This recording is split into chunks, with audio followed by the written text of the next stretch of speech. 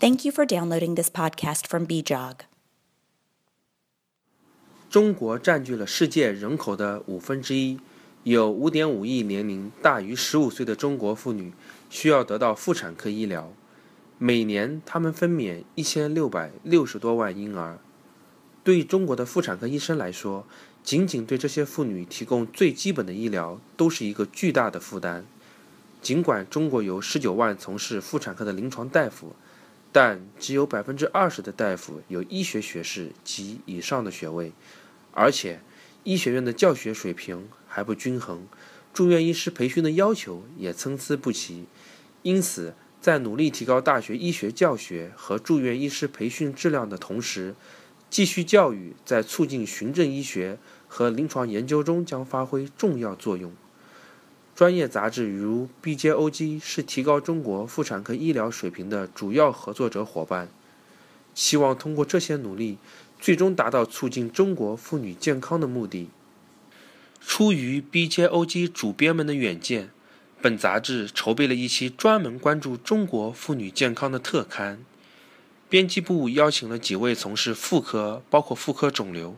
产科、生殖医学和科研的中国专家作为特邀编辑，并广泛征集在上述领域中的临床研究论文。至2015年10月，我们收到了62份稿件，编辑们首先做了初选，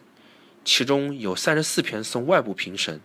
在审稿专家审议和推荐的基础上，编辑们进行了认真的评议，最终选择了10篇论文发表。编辑和特邀专家还针对中国妇产科所面临的重大问题撰写了述评和展望。产前筛查在母胎医学中是变化最快的一个领域。本期发表了一系列相关论文，例如 Tu 等人做了关于唐氏综合征各种产前筛查方法效果的系统综述和荟萃分析。他们发现，孕中期的双联和3联血清学检测可以产生同样的效果，但是早孕期的血清学和超声联合检测效果更好，敏感度达到 92%， 特异度为 93%。 这些结果与李等人的研究结果相一致。然而，在不同的研究中，结果差异很大，说明质量控制还是一个关键问题。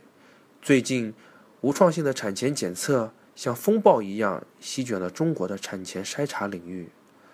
Lau 对这一技术的进步表示欢迎，但极力提倡进行质量控制。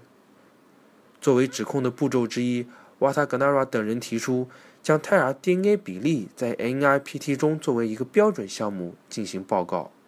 Lau 进一步预测，随着基因测序的成本大大降低，在不久的将来，携带者基因会变成临床常规筛查项目。虽然中国的孕妇众多，但产科的随机临床实验 ICT 并不常见。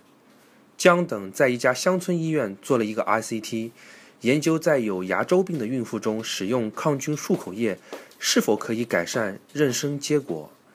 虽然研究结果显示漱口液不影响妊娠结局，但这个 ICT 显示了临床实验的可行性和科学价值。值得一提的是， ICT 仍然是临床研究的金标准。除了最常见的以个体为随机单位的 ICT 外，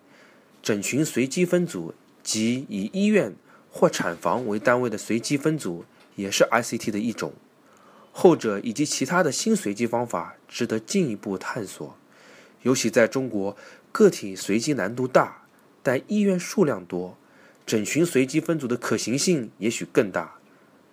我们希望在不久的将来能看到 ICT 在中国取得突破性进展。与此同时，临床医生可以充分利用临床数据库以及丰富的病人资源做研究。刘和杨等人的研究为我们做了充分的展示。在大样本的宫内人工受精病例中，刘等人比较了不同的卵巢刺激方法，并且报道了在排卵妇女中用来曲唑联合人绝经期促性腺激素治疗能够达到最高的活产率。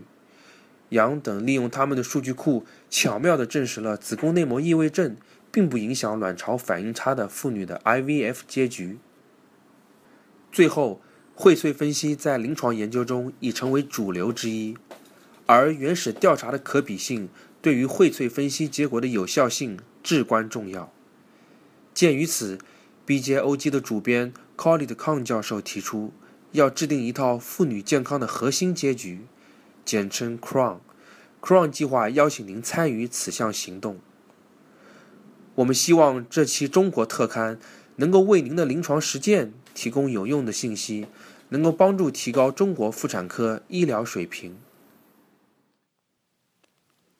Thank you for listening to this BJOG Editor's Choice. We have been reporting the best research in women's health since 1902.